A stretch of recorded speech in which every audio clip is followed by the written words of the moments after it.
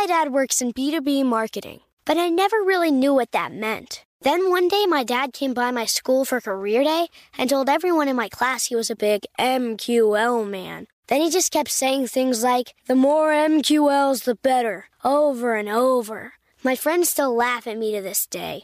I think it means marketing qualified lead. One thing's for sure, I'll be known as the MQL man's kid for the rest of my days. Why couldn't you just be a fireman or a lawyer?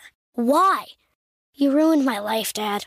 Not everyone gets B2B, but LinkedIn has the people who do. And with ads on LinkedIn, you'll be able to reach people based on job title, industry, likelihood to buy, and more. Start converting your B2B audience into high-quality leads today. We'll even give you a $100 credit on your next ad campaign. Go to linkedin.com/customer to claim your credit. That's linkedin.com/customer. Terms and conditions apply. LinkedIn, the place to be, to be.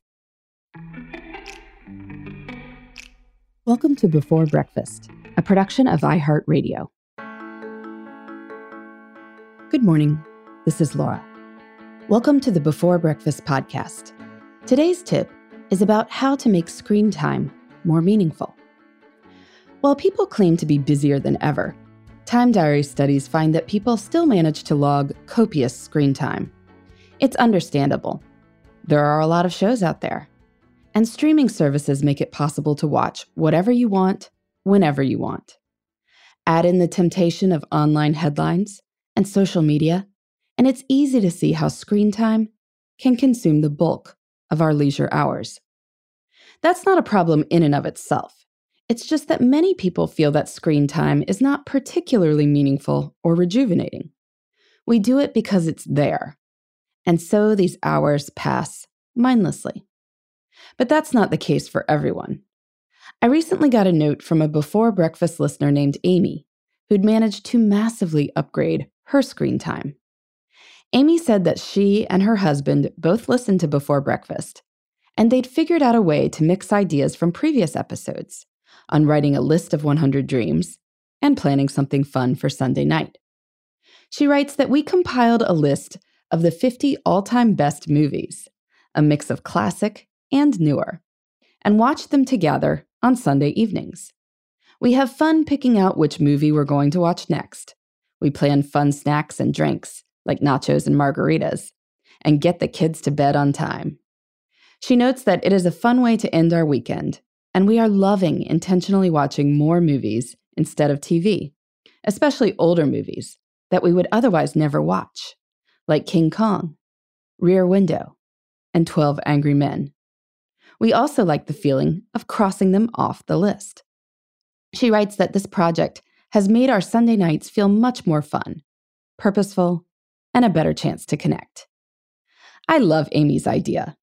Rather than just zonking out on the couch on Sunday night, watching whatever is there, she and her husband are now spending this time intentionally. They're becoming movie experts, and by seeing the best of what's out there, they're raising their aesthetic standards in life. How great is that? Best of all, it's a project basically anyone can emulate. There are plenty of books and online lists of the best movies of all time, and you can use these to make your own list. Or if you'd like to do this with TV shows, you could find a list of some of the best shows of all time. Thanks to streaming services, you could likely work your way through some of these, reading our commentaries and histories as you do. It turns something mindless into something sort of cerebral. Amy's idea also reminded me that we can elevate all our screen time if we choose to. And this is something I'm definitely working on in my life. I confess that I spend a fair amount of time on Instagram. I also love photos of amazing interior and landscape design. So I consciously added a number of accounts that show the best of what's being done in those fields. Now, when I am essentially killing time, I'm highly likely to see at least one example of something that is stunningly creative and beautiful. That's a win. So today, think about the way you use screens and how you spend this time. How could you elevate these choices from something mindless to something mindful? What kind of project could you and your family create to focus on the best rather than what's just there? We could all probably spend less time on screens, but it's really a win when we spend whatever time we do devote to this activity in the best way possible. So have you elevated your screen time? Please let me know at Before Breakfast Podcast at iHeartMedia.com. In the meantime, this is Laura. Thanks for listening, and here's to making the most of our time.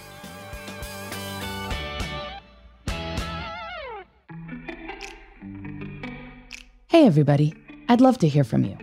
You can send me your tips, your questions, or anything else. Just connect with me on Twitter, Facebook, and Instagram at Before Breakfast Pod. That's BE, the number 4, then breakfast, POD. You can also shoot me an email at beforebreakfastpodcast@iheartmedia.com. That Before Breakfast is spelled out with all the letters. Thanks so much. I look forward to staying in touch.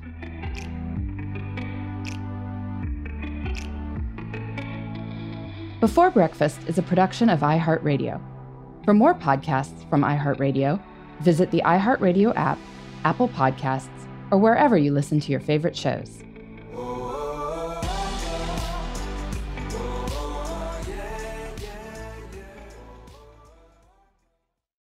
Hey listeners, I know you love mornings.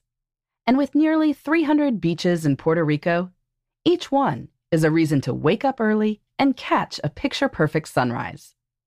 Puerto Rico has nearly 300 miles of coastline, and the island's diverse geography offers everything from secluded coves with white sand and crystalline water to stunning black sand beaches and beaches perfect for water sports.